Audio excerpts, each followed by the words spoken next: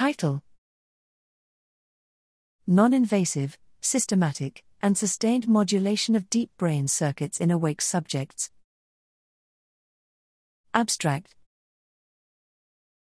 Transcranial focused ultrasound has the potential to non-invasively and systematically modulate deep brain circuits and impart sustained, neuroplastic effects in awake subjects. The intersection of these key properties is critical for effective treatments of brain disorders, yet remains to be shown. Harnessing the full potential of transcranial ultrasound, we delivered 30-second stimuli to deep brain targets, left/right lateral geniculate nucleus, in non-human primates while they performed a visual discrimination task.